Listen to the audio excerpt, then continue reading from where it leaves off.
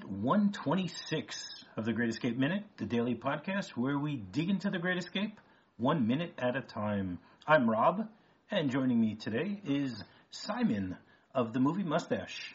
Welcome to the show, Simon. Thank you very much. Hello, everyone. Yeah, this is going to be a fun week. We have some very interesting minutes to discuss, so hopefully we'll be able to keep everyone even more interested in addition to what we've been doing in the past.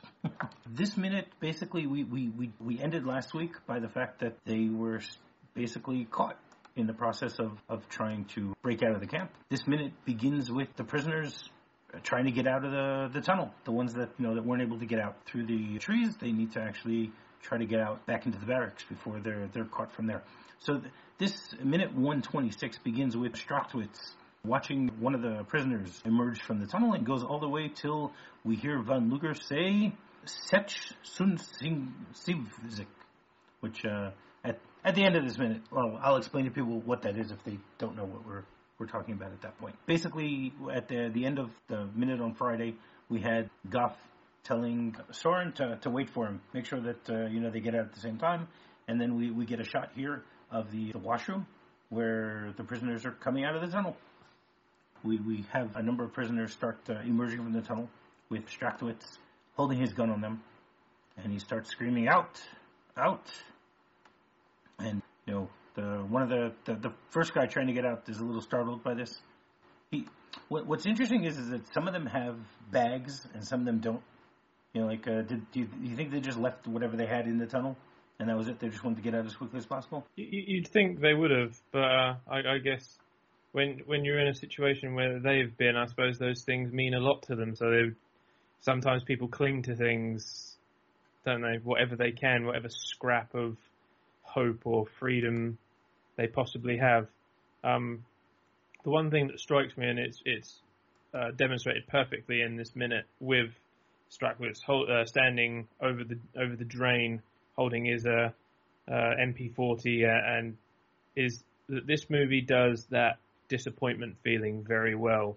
There's that elation of the escape is coming, and you can see in all of those blokes who are standing there in the shower block and the ones who are having to climb out of the tunnel. I mean, obviously it's scary enough. It's emerging from a tunnel with a man pointing a gun at you, but there is that deflation of we came so close. Yeah. And they do it very well. And in this minute, it's demonstrated perfectly. You can actually feel it for them. Especially considering some of them have probably been locked up for 4 years at this point of their life. Yeah, exactly. And I think there's also, I mean, it's good that you mentioned the whole idea of disappointment. I think there's also a little bit of disappointment on Strachwitz's side, that he's looking at them saying, here I was hoping that obviously he's the one who found Tom, and he's the one who isn't always acting as nice to them as possible. But I think he is also of the same mind frame as Van Luger, that they prefer just to sit this war out, as quietly as possible, away from the front and whatever it is. And so you see that he's a little disappointed in the prisoners that they actually did try something this big, especially since it was just a few weeks ago that he discovered Tom. The idea that, yeah, okay, we caught you, we stopped this one tunnel, and now, you've dug another one. He doesn't know that they were digging, 3 tunnels simultaneously. So I think that's part of it. And I love the way that they have, like, the spectators. You have all the other guys standing in the barracks. There's a guy clinging to one of the poles, just looking to see what's going to happen. I guess you can call this a spectator sport in a prisoner of war camp, because there's, not much else to do. So let's watch and see. He also wants to sort of count himself lucky, because I know he could do a lot of damage with that, but he's the only one in there as in terms of a guard. I mean, people do incredible, crazy things when something affects them, and to just be the lone man with your back to a wall. There's not a door behind him; it's a wall. And yes, he's got a gun, but how many rounds could he have effectively got off before all of those prisoners jump in and beat him to death? I mean, they didn't. It was one thing that strikes me. He's put himself in a rather vulnerable position, and it's just, maybe it speaks to his character that he, in a way, felt so in control and so in charge. And yes, the tunnel is a bit of a sort of a slap to the face for him, but he's trying to re-establish that dominance by, look at me, I'm the big man in charge, big cheese sort of thing. But I would have actually felt quite vulnerable in that position, surrounded by that amount of men. Like you say, I'm surprised he's not forcing them to funnel out. But that was another thing I took from that moment. Yeah, no, I definitely agree with you. I mean, first of all, we don't know how many other guards are in the barracks themselves. It's possible there are other guards there, but there definitely is a crowd of prisoners standing around. There's no question about that. You would think. I mean, it's also I guess we need to take into consideration that this is the middle of the night.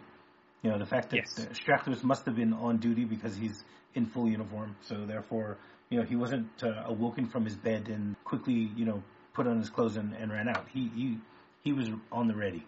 There's no question about that. Mm. We see then Soren, you know, pops up and Soren just gives him a really interesting look the way that he does it.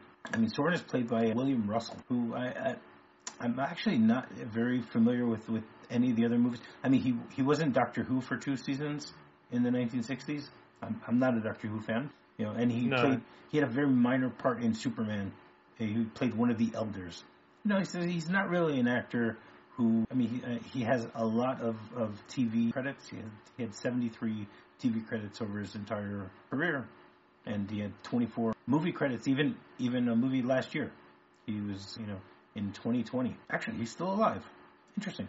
I thought that there were only two of the escapees that were still alive. Apparently there are 3, because there's John Layton is still alive, David McCallum, and apparently now William Russell also. Yeah. Interesting. And he's 96 right now. Wow. That's actually pretty impressive that he was in a movie this year, if he's 96. Yeah, and he was actually did his national service in the Royal Air Force. Interesting. Mm. I mean, he was born in 1924, so he was eligible to be in, you know, in the war itself at the time. Interesting. But he was doing entertainment in the Air Force. Mm. He wasn't a flyer. No. So I guess that helped him to prepare a little bit for this part. But again, I like the way that he just gives Strachwitz a very interesting look as he's coming out, and then he takes his time getting out. There's, you know, on Friday we discussed that there, you know, one of the guys is basically pulled out by Strachwitz, and another one just, you know, tries to get out as quickly as possible. But someone just takes his time. You know, he's not in any rush. And as he's, you know, stepping out, then Ramsey shows up, gives him a look also, you know, saying, sorry, didn't work out. And then he goes to stand against the wall, and then we have Goff show up. Now, I've always mentioned that Goff is, you know, the typical extra in the whole movie. He doesn't really have very much to do. You know, he's the third string American. They give him all these, you know, strange lines and things to do along the way. You know, he's not really an integral part to the whole thing. But, no. But they give him some nice lines here. You know, where he's the guy who, you know, he's the last one out of the tunnel.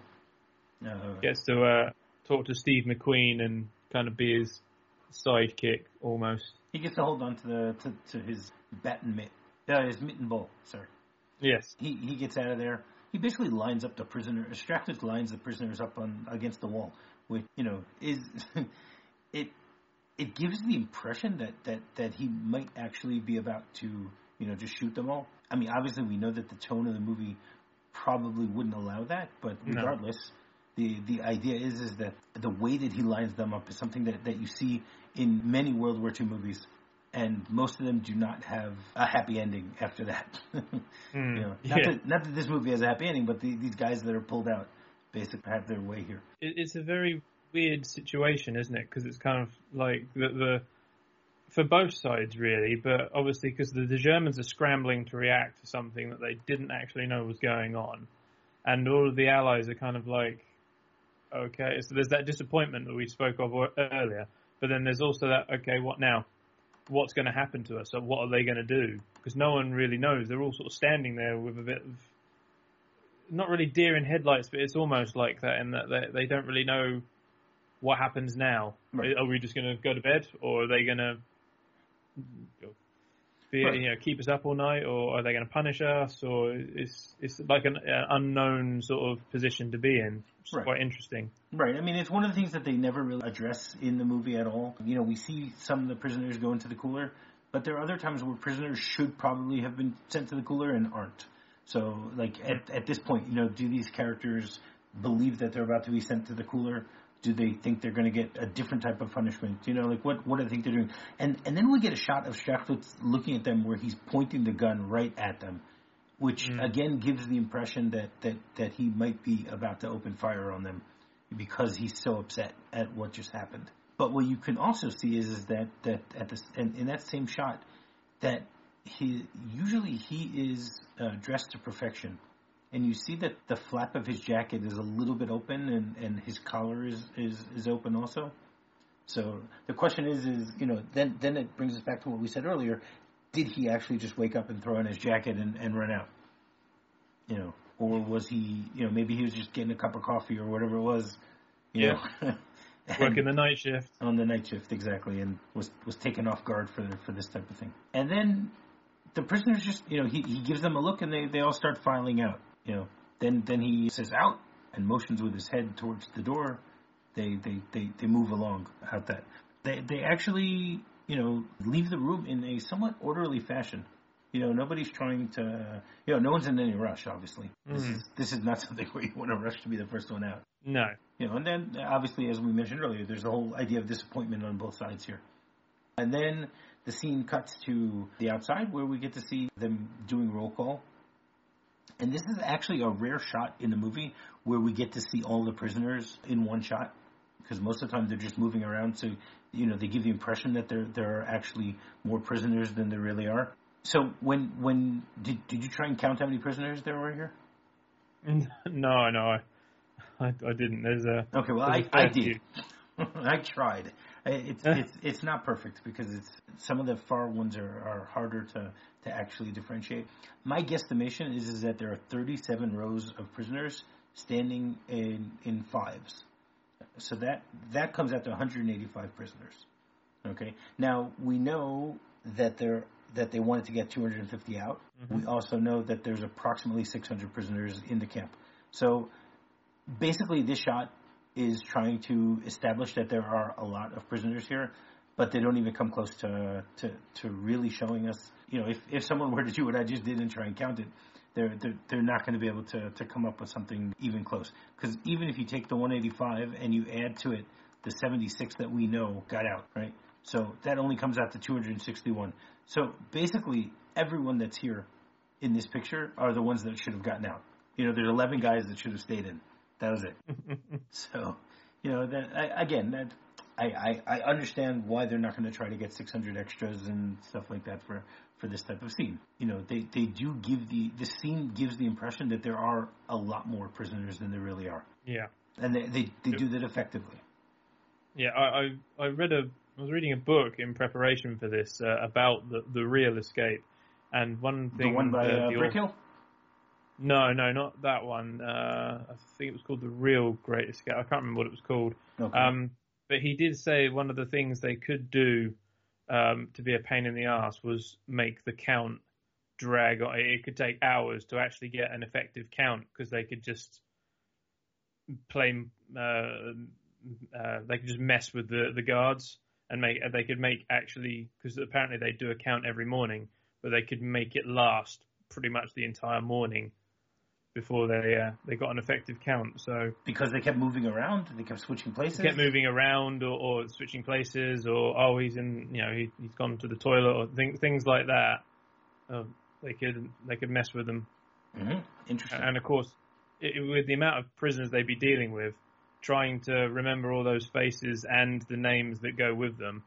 I mean, if you take a register of a group of 10 people, if they all swap names, you wouldn't know unless you knew them very well. You wouldn't know, would you?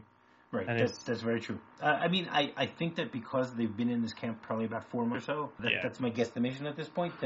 That some of the guards are more familiar with who people are and their names. Mm-hmm. We do have the point where Strachwitz is walking around all the time with his book, with his with his book that has the pictures and dossiers of everyone and stuff like that. And there are a few occasions where one of the guards will say to someone, "You're not supposed to be in this barrack, are you?" Meaning, I know that you sleep somewhere else, that type of thing. So they do recognize them. They're not nameless faces in the crowd. A lot of them are, obviously, all these extras. Yeah. But some of them, some of them they know who's supposed to be where and stuff like that. But I agree with what you're saying that when they're doing roll call, it's very easy just to move around. They're not going to necessarily know. I mean, one of the things I mentioned earlier is that they're going to have people move around where they sleep in order to give the impression that they have more beds that are filled up than not. That type of thing. And then we get the long shot. We see Strachwitz walk towards 3 official figures, officers, standing in the middle of the compound. As Strachwitz shows up, we get the close up where we see he salutes to Posen. He has a paper in his hand, and we see that the other 2 officers that are around there are Ramsey and Van Luger. Ramsey is definitely standing very much at attention here. Because he knows the onus is on him. He's the one in charge. He's the one who, if they're going to punish somebody, they could punish him for being the highest ranking officer and having allowed such a thing. And then Strachwitz hands over a piece of paper, and he says something very strange. He says in German, Die Aufstellung. Now, when I looked this up, the translation doesn't make sense. It says the preparation. Now, obviously, what I'm assuming he's saying here is here's the list. So it's or the count. The count, exactly. Yeah. No, because it's as we'll see, I think tomorrow, or maybe even a little later today, there's more than one page here. It's not just one page of information. And so then Posen takes the paper, and then he looks at it briefly, and then he folds it up, walks over to stand right in front of Van Luger, salutes Van Luger, and then hands him the piece of paper, which I think is a very funny way of doing it. Obviously they're trying to do this officially and stuff like that, but they're standing one next to the other. I think there obviously is the whole idea of a chain of command. That Strachwitz can't give it directly to Van Luger; he has to give it to Posen, and Posen has to give it to Van Luger. But just the way they do it seems comical. It reminds me from Jojo Rabbit, where they have the whole Sieg Heil scene. Where that you can take certain things to a point, and then you can go beyond that point where it's more ridiculous. It looks somewhat that way, like that here to me. And then Van Luger takes the page, looks at it, and says 76, which is a translation of 76. Which, as we all know, 76 is one of the most important numbers of this movie. That basically is the way that this minute ends. Is there anything else you wanted to say about this minute, Simon? No, I think we've covered it quite well. Okay, great. So would you like to come back tomorrow? Absolutely. All right, great. So why don't you tell people how they can get in touch with you? You can find me on Twitter at movie_mustache. You can also find my site, The Movie Mustache, at moviemustache.com. All right, great. And while you're doing that, you can go rate, review, and subscribe on any podcatcher that you might be using to listen to the show. Our email address is thegreatminute@gmail.com. Our Facebook group is The Cooler. Our website is thegreatescapeminute.com. And our Twitter account is GreatEscapeMXM. So, until tomorrow, tally-ho. Tally-ho.